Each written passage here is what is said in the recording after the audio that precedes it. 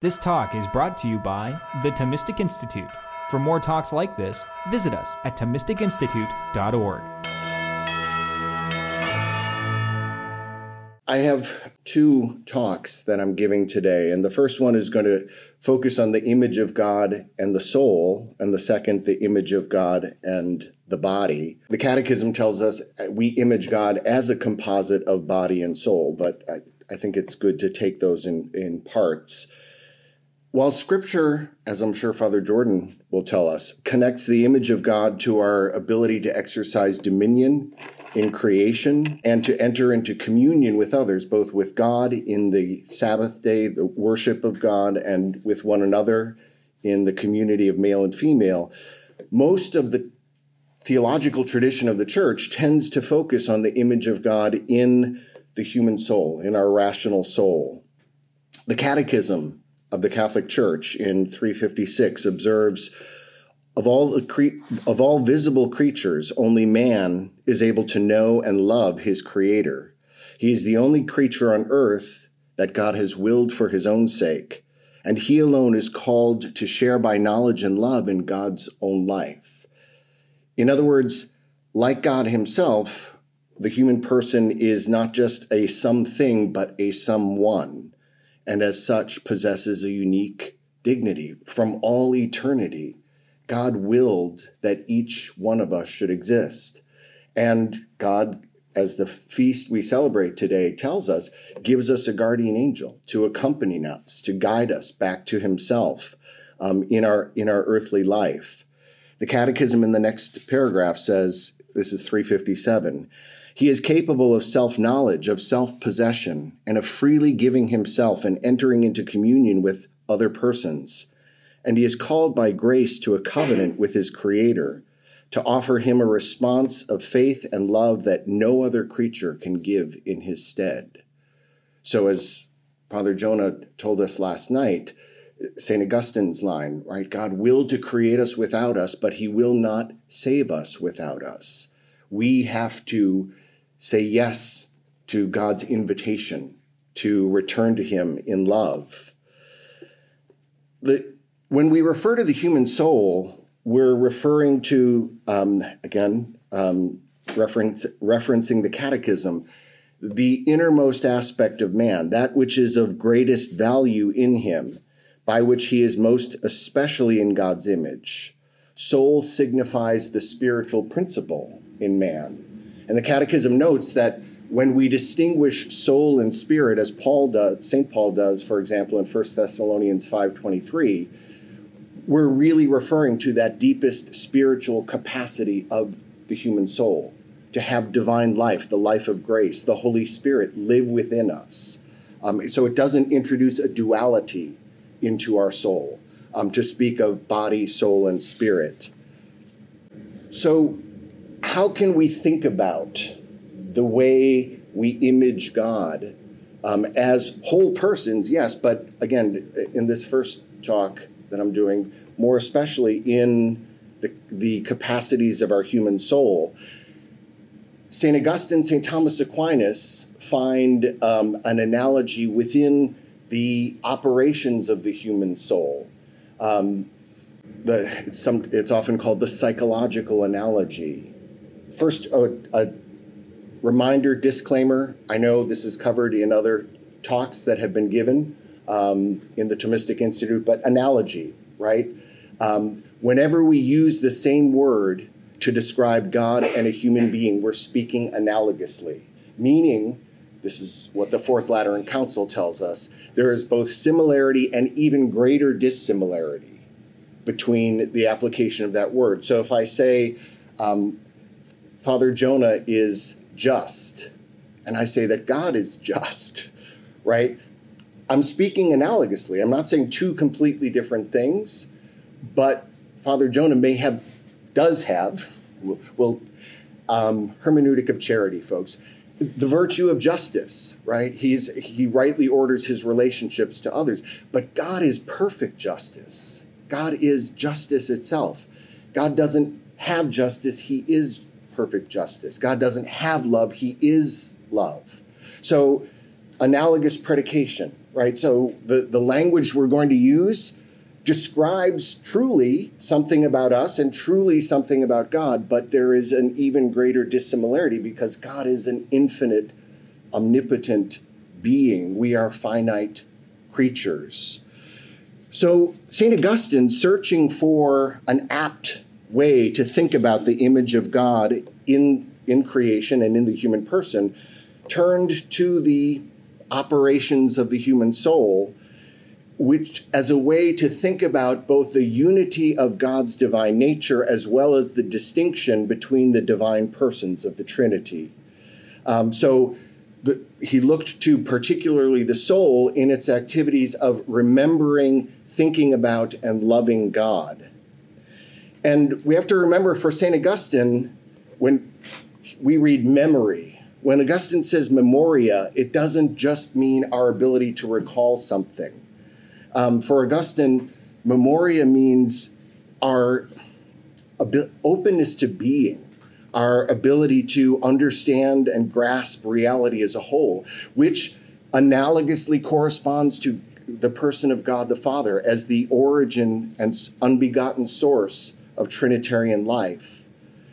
The intellect in knowing God corresponds to the person of the second person of the Trinity, God the Son, the Logos, the eternal Word of the Father, begotten by the Father in an act of love from all eternity and sharing fully in the Father's nature, consubstantial with the Father as we profess in the Creed.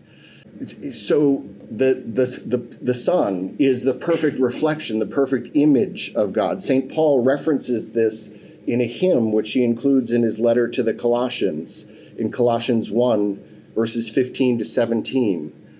He is the image of the invisible God, the firstborn of all creation.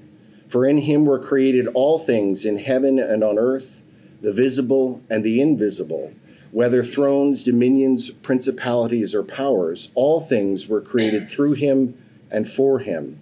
He is before all things, and in him all things hold together. So the Son is the Father's perfect reflection, perfect self-expression. He is the Father's, again, consubstantial image from all eternity.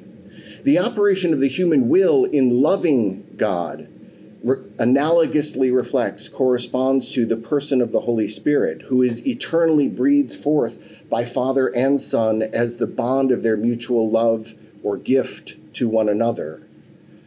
So for St. Augustine, when the one soul of the human person is engaged in the activities of remembering, knowing, and loving God, you see an image within creation, perhaps one of the clearest and best images of the image of God.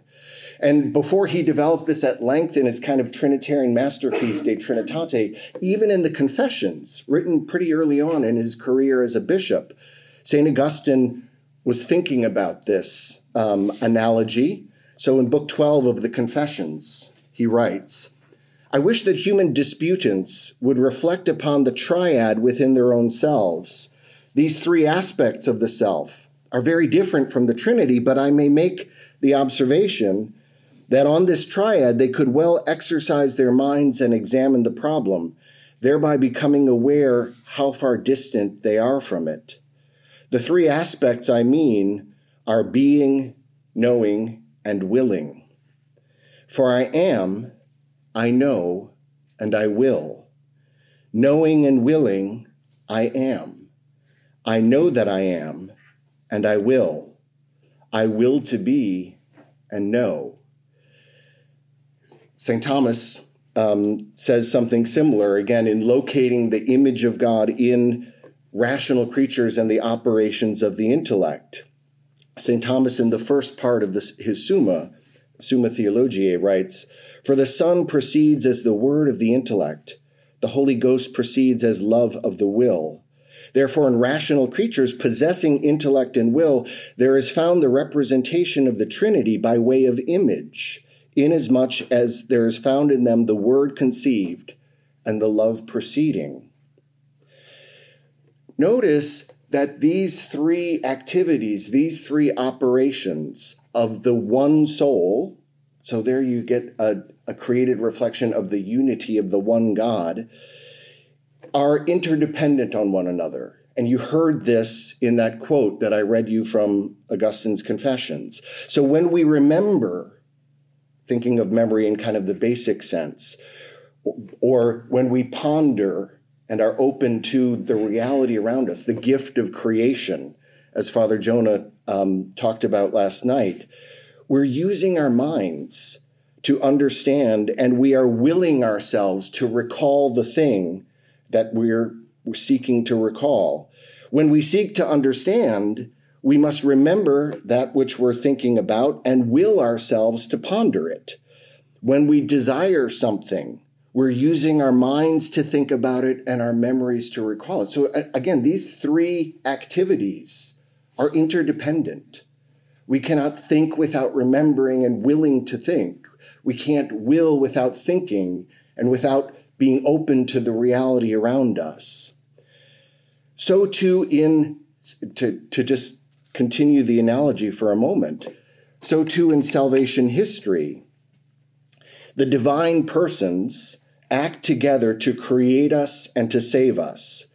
The Catechism in 267 says this, quote, "The divine persons are also inseparable in what they do, but within the single divine operation each shows forth what is proper to him in the Trinity, especially in the divine missions of the Son's incarnation and the gift of the Holy Spirit," unquote. So the Trinity, God, Father, Son, and Spirit, acts together to create the world, to bring creation into being. And God, as a Trinity of persons, works together in our salvation. God the Father sending his Son for our salvation and to pour out the Holy Spirit on us so that we could have the life of grace dwelling within us. So there's a single unity of action, and yet we see distinct missions and operations of these divine persons. And so St. Thomas says we can fittingly ascribe particular missions to the divine persons, which are in a certain way reflective of their relations of origin within the life of the Trinity. So the Father is not sent, but the Son is fittingly sent to us in the incarnation. The Spirit is fittingly sent to us in the outpouring of Pentecost and in the life of grace and the life of the church. Okay, so that's like some high theology to start the day, right? But this is something that St. Augustine and much of the tradition after him, if God is the source of everything that is, then we can see the reflection of who God is in the world he's created, and especially in rational creatures whom he's created with the capacity to know him, love him, and respond to him. So human beings and angels. Again, the guardian angels whose feast we celebrate today. Also rational creatures, but spiritual creatures, not composites of body and soul like us. So how does this help us think more deeply? This is an intellectual retreat. How does this help us think more deeply about our life as Christians, our life of prayer? I think these basic operations of the soul in remembering, knowing, loving God correspond to basic movements of the life of prayer and of the Christian life. So I want to spend just a little bit of time thinking about that. So let's take these in turn. And let's take first, as St. Augustine and St. Thomas do, let's take remembering. In a certain sense, the whole of St. Augustine's Confessions is an exercise in memory and confession. He remembers his own sinfulness and his wandering far from God as a prodigal, and in doing so remembers the greatness of God's mercy toward him, that God never left him, God never abandoned him, and God worked through all of the circumstances in his life, his rejection of the Catholic faith in which he was catechized by his mother, Monica, and enrolled as a catechumen, which he rejected when he joined a Gnostic group for 9 years. Even during that time, Augustine looking back, could see God's hand, God's providential hand leading him back toward himself. So that work, the Confessions, is confessio, confession, in two senses. It's confession of sin and confession of the greatness of God's mercy and praise of God for his mercy. So in Book 11, St. Augustine says, "Therefore I lay bare my feelings toward you by confessing my miseries and your mercies to us, so that the deliverance you have begun may be complete, so that I may cease to be wretched in myself and may find happiness in you." So even as a bishop, Augustine writes the Confessions fairly early on in his career as a bishop.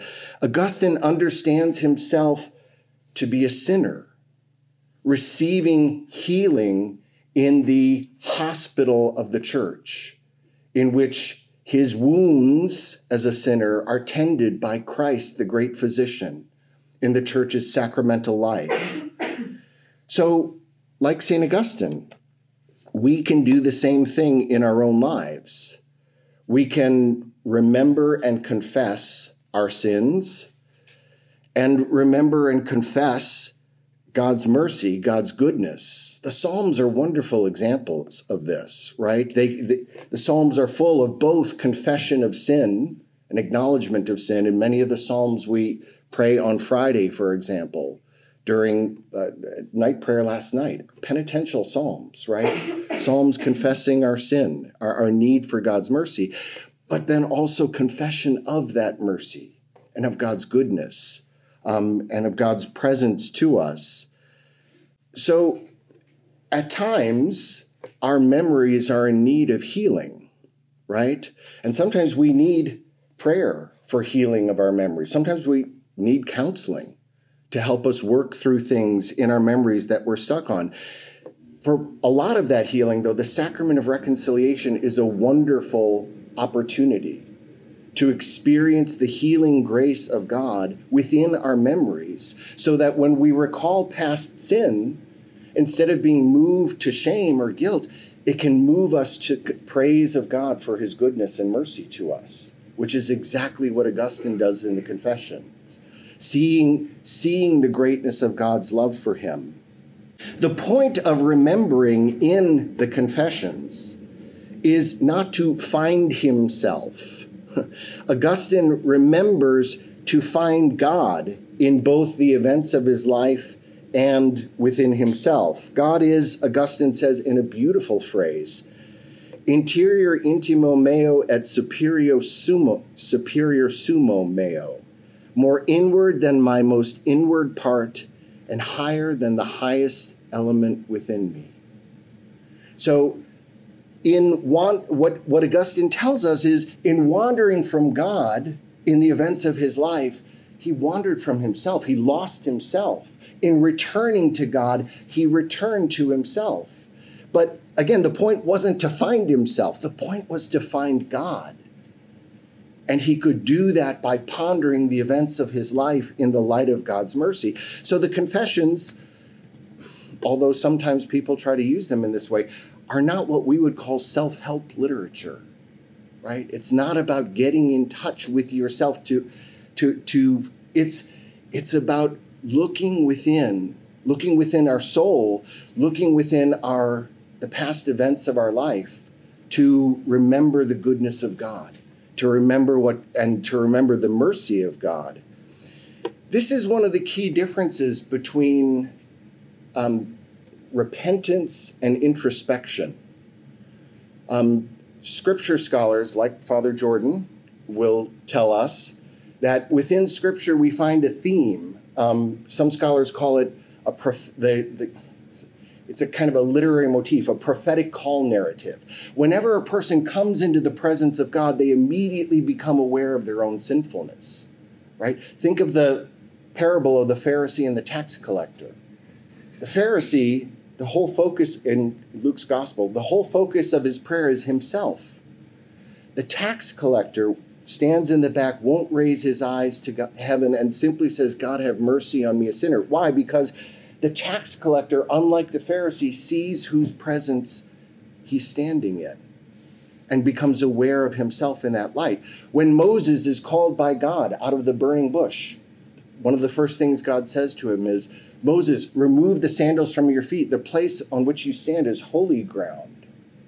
When Isaiah, in chapter 6 of the book of Isaiah, recounts God's call to him, he has a vision of God within the temple, seated on the throne, and his immediate reaction is, woe is me, I'm a man of unclean lips, living among a people of unclean lips. He becomes aware of his own unworthiness for the call that God is giving him. So God sends an angel with a burning coal to touch and purify his lips so that he can speak God's word. Peter, in Luke chapter 5, after Jesus has him cast his nets over the side of his boat after a fruitless night of fishing, and he pulls in this miraculous catch of fish, falls at Jesus' feet, falls on his knees and says, leave me, Lord, I'm a sinful man. In every one of these cases, what's happened is the person has become aware that they're standing in the presence of God.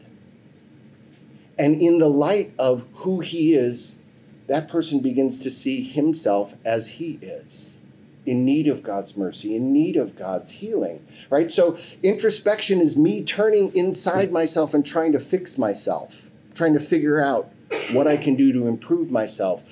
Repentance is I come into God's presence, and in light of who he is, I begin to see who I am, and I can seek his mercy in that. And by the way, that's why think about the way the church mentors us to pray. We always begin with the praise of God, right? Our Father who art in heaven, hallowed be your name.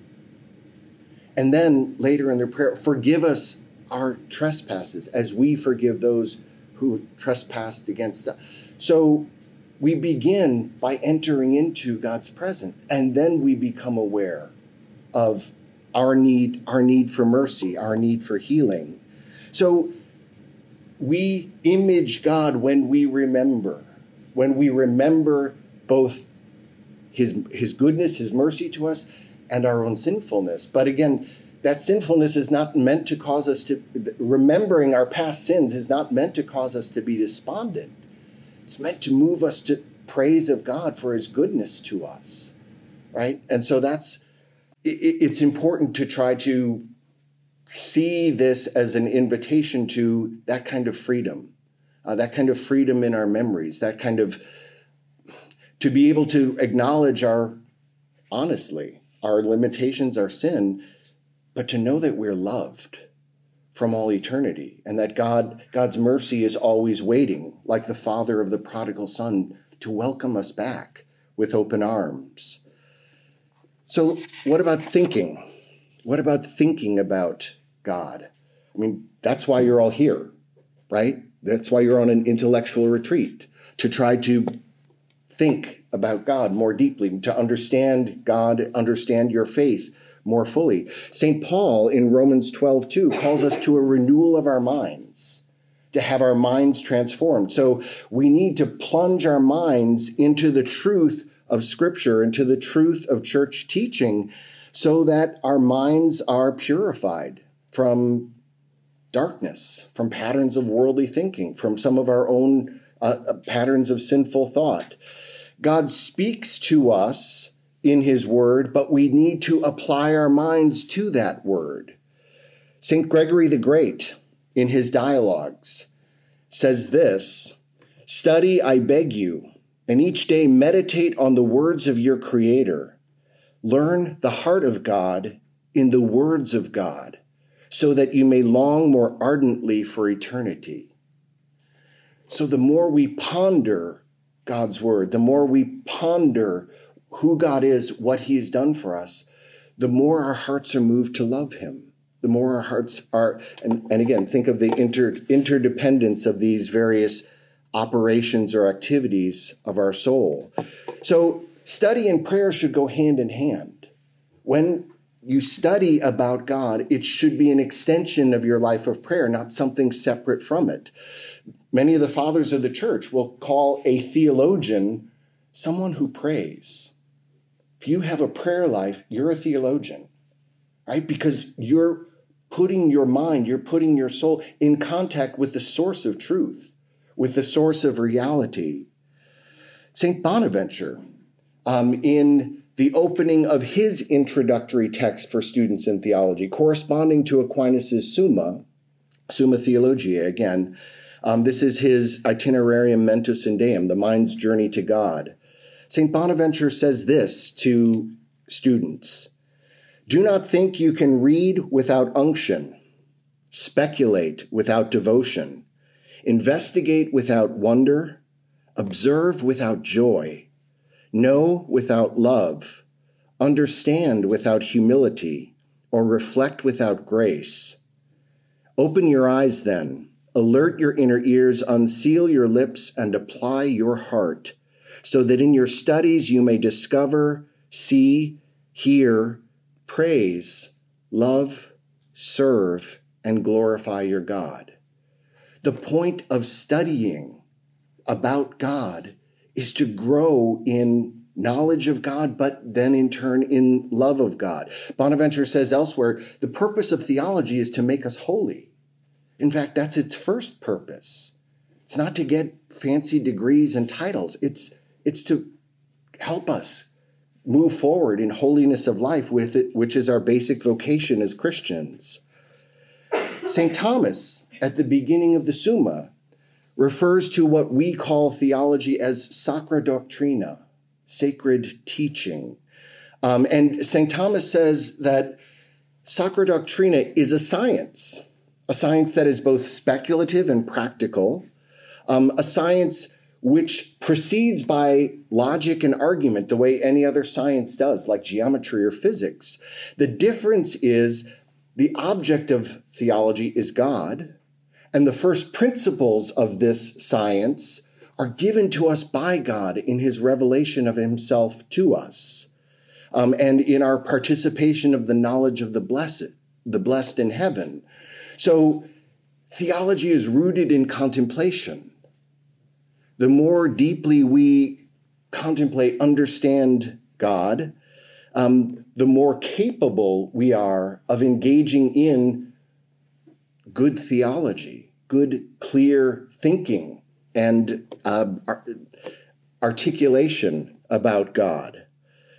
So, another way to say this, one of my former professors was fond of saying, I think it's a good shorthand here, when it's done rightly, theology is just intellectual worship, right? It's using our minds to confess the greatness, the majesty, the glory of God, who is always greater than our minds or our language and our categories. There's a wonderful story about St. Augustine. When writing his masterpiece on the Trinity, De Trinitate, walking along the shore of the sea, and Augustine comes across a small child who is digging a hole on the beach. And Augustine says, "Son, what are you doing?" And the child says to him, "Well, I'm digging a hole so I can put the ocean into my hole." And St. Augustine says, "You'll never put the ocean into that little hole." And the child says, "And you will never understand the mystery of the Holy Trinity," and then disappeared. Right? That's theology, right? It's confessing the mystery of who God is and the greatness of his love for us, even though that always exceeds our ability to fully confess. But the point of study, as we heard St. Gregory say, St. Bonaventure say, St. Thomas say in a different way, the point of pondering who God is and what he's done for us is that we can know and love him more fully.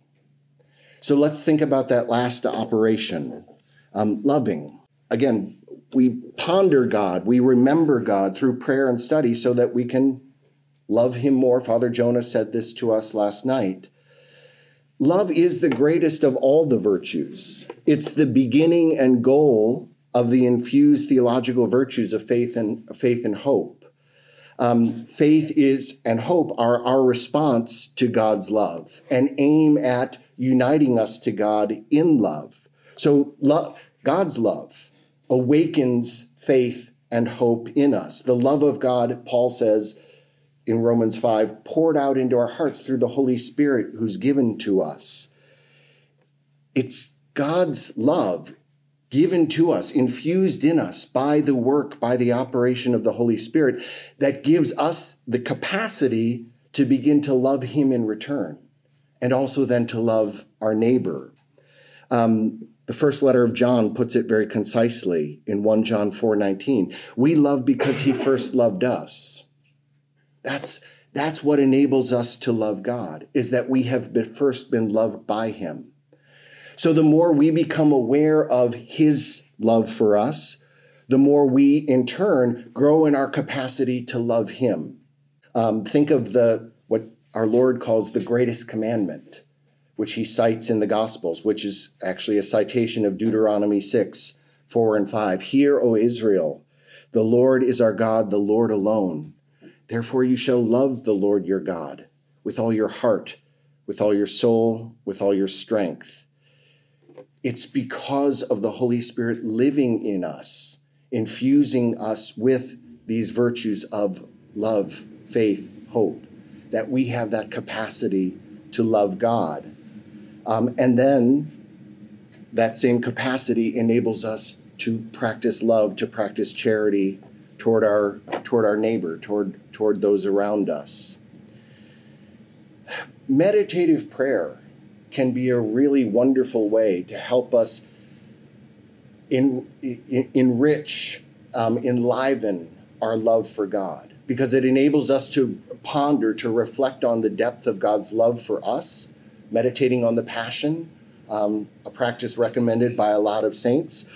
But it then can help redirect our own passions, desires, so that they are ordered toward God, so that they're ordered toward the love of God. The culmination of the spiritual exercises of St. Ignatius of Loyola. Can we talk about Jesuits here? Is that okay? It's an ecumenical gathering, right? Okay. Let it pass. Thank you. I thank you for your forbearance. The culmination, if any of you have done the spiritual exercises on a retreat, is the contemplation to receive the love of God, right? And the highlight of that is the Suscipe, the prayer.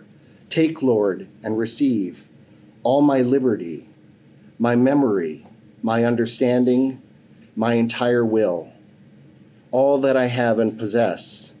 You have given all to me. To you, O Lord, I return it. All is yours. Dispose of it wholly according to your will. Give me only your love and your grace, for this is sufficient for me. So having received all from God, we offer all that we have and are to God. That, again, it's an expansion of our spiritual hearts to grasp more deeply God's love for us and to direct that love back to him. Spending time in adoration is a wonderful opportunity to do this, right? To just reflect upon the reality of God's love for us, that the second person of the Blessed Trinity is present with us under the sacramental signs of the Eucharist. And certainly participating in the Eucharist itself. The Eucharist is the sacrament of love par excellence. It's where we taste the love of God communicated to us in Christ through the Holy Spirit. And that then gives us the capacity to love in turn. St. Augustine famously tells his congregations in receiving the Eucharist, become what you receive. You receive the body of Christ. So now you are capacitated. You are given the ability to live as the body of Christ in your exercise of charity toward one another, in your exercise of charity toward those who have no faith, those outside of the church. So let me just conclude again with a prayer, and the same prayer with which we began, but maybe hearing it a little bit more deeply. So again, the prayer of St. Augustine. Eternal God, who are the light of the minds that know you, the joy of the hearts that love you, the strength of the wills that serve you. Grant us to know you, that we may truly love you, and so to love you, that we may fully serve you, whom to serve is perfect freedom, in Jesus Christ our Lord. Amen. All right. I am going to try very hard to remember to repeat back your questions as you ask them. So, the floor is open. Yes, please. I remember what you said about the human soul as like the innermost aspect of man. And then you also said something about like the duality of man's nature. Could you repeat again what you said? So we're, sure, the composite, the catechism, no, wait a minute. Repeat the question. Time out. So could I repeat what I said about the duality of the human person and the soul being the deepest part of the human person? Is that right? Yes, sir. Okay, good. So the catechism, kind of summarizing the tradition, tells us that as human beings in the image of God, we are a composite of body and soul. We are a unity of body and soul. Again, unlike angels who are also rational creatures, who are spiritual creatures, they do not have bodies. So we are unique. As Father Jonah said to us last night, the lowest of the rational creatures, but the highest, as the Catechism says, quoting the Second Vatican Council, the highest of the creatures of the visible world, whom God created for his own sake, right? We have this capacity to know and love God. And then the Catechism also is, in describing the soul as kind of the deepest aspect of the human person and possessed of this spirit, well, let me quote the Catechism. Again, this is 363. The soul also refers to the inmost aspect of man, that which is of greatest value in him, that by which he is most especially in God's image. Soul signifies the spiritual principle in him. And again, that's 363 in the Catechism. So, and a later paragraph in the Catechism will say that when we speak of the spirit, body, soul, and spirit, as what St. Paul does in his letter to the Thessalonians at the end of the letter, what we're referring to when we say spirit, we're not introducing a duality into the soul. Spirit there refers to the capacity of the human soul to have God's divine life dwell within it. It has this deeper spiritual capacity to participate in the life of grace. So it's not like there's a two-story or two parts in the human soul. It's one reality.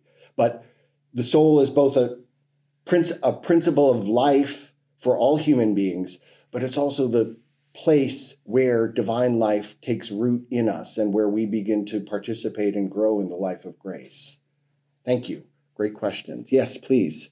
Could you? I loved the distinction that you made between repentance and introspection and self-help literature. Could you say a little bit more about that?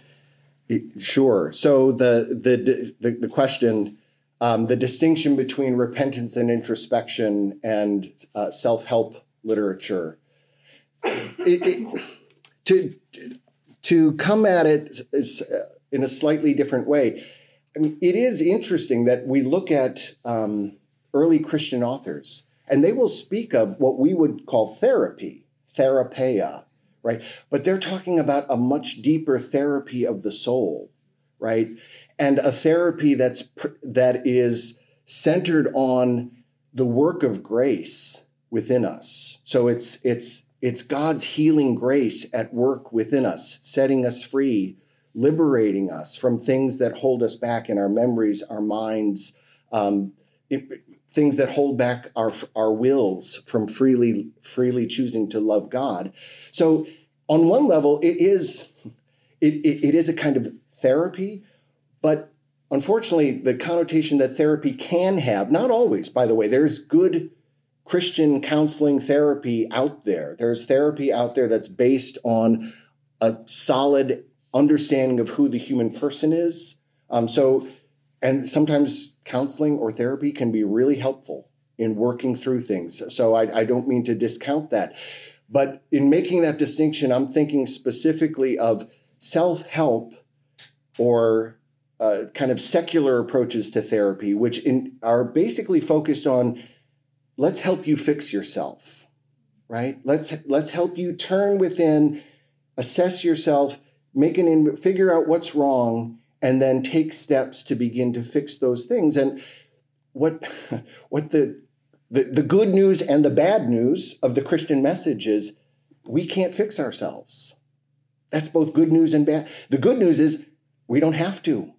God offers us that healing, right? But we have to recognize that we're in need of it. I can't think myself out of my fallenness. I can't outthink my sinfulness and the things that hold me back in my life. But the grace of God can liberate me. So genuine repentance, again, is a response to the work of the Holy Spirit, bringing to light things in us that need to be healed, changed, attachments to sinful things that need to be broken, and so our desires can be rightly ordered. So again, I'm not discounting all therapy or counseling. It can be very valuable. It can have a place, but not when it doesn't look at that need for that deeper healing that God's grace provides us and that we need most of all.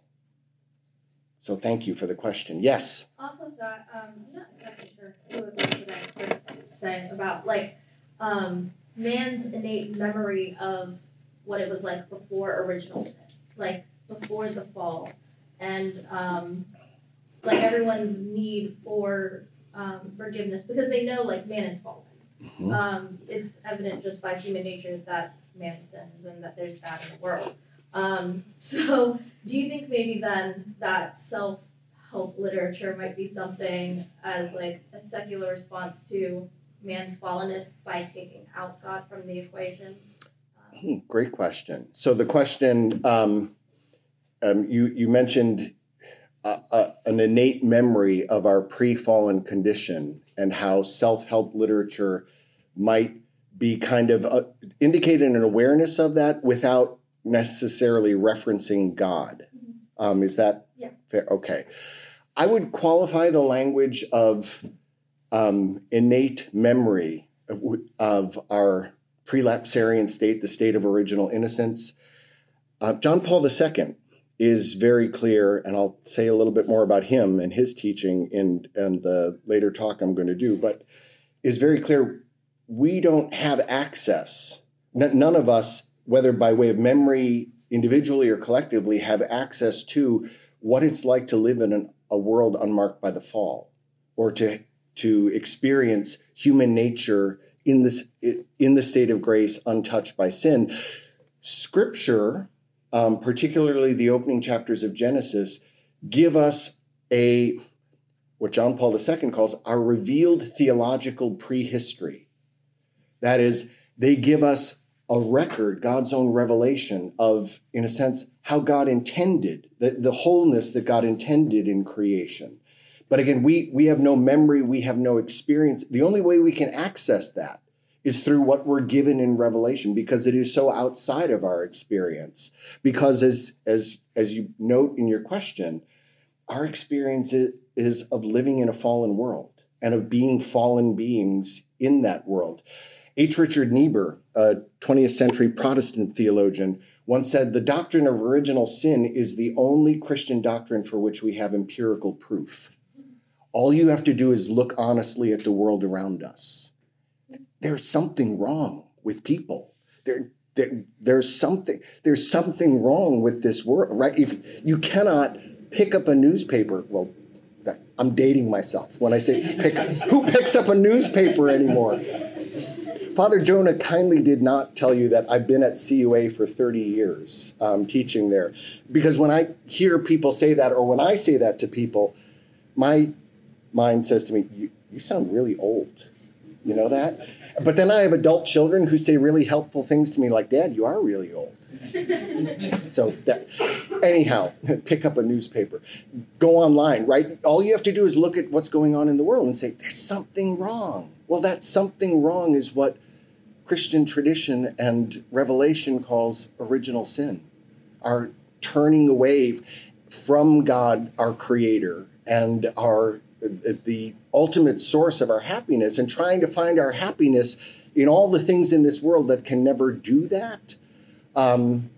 Again, St. Augustine has such a profound awareness of this. You have made us for yourself, O Lord. Our hearts are restless till they rest in you, he says in Confessions 1:1. Our problem is we keep trying to find our happiness in all the things around us, when the only thing that ultimately satisfies us is God. But we can't think our way out of that dilemma.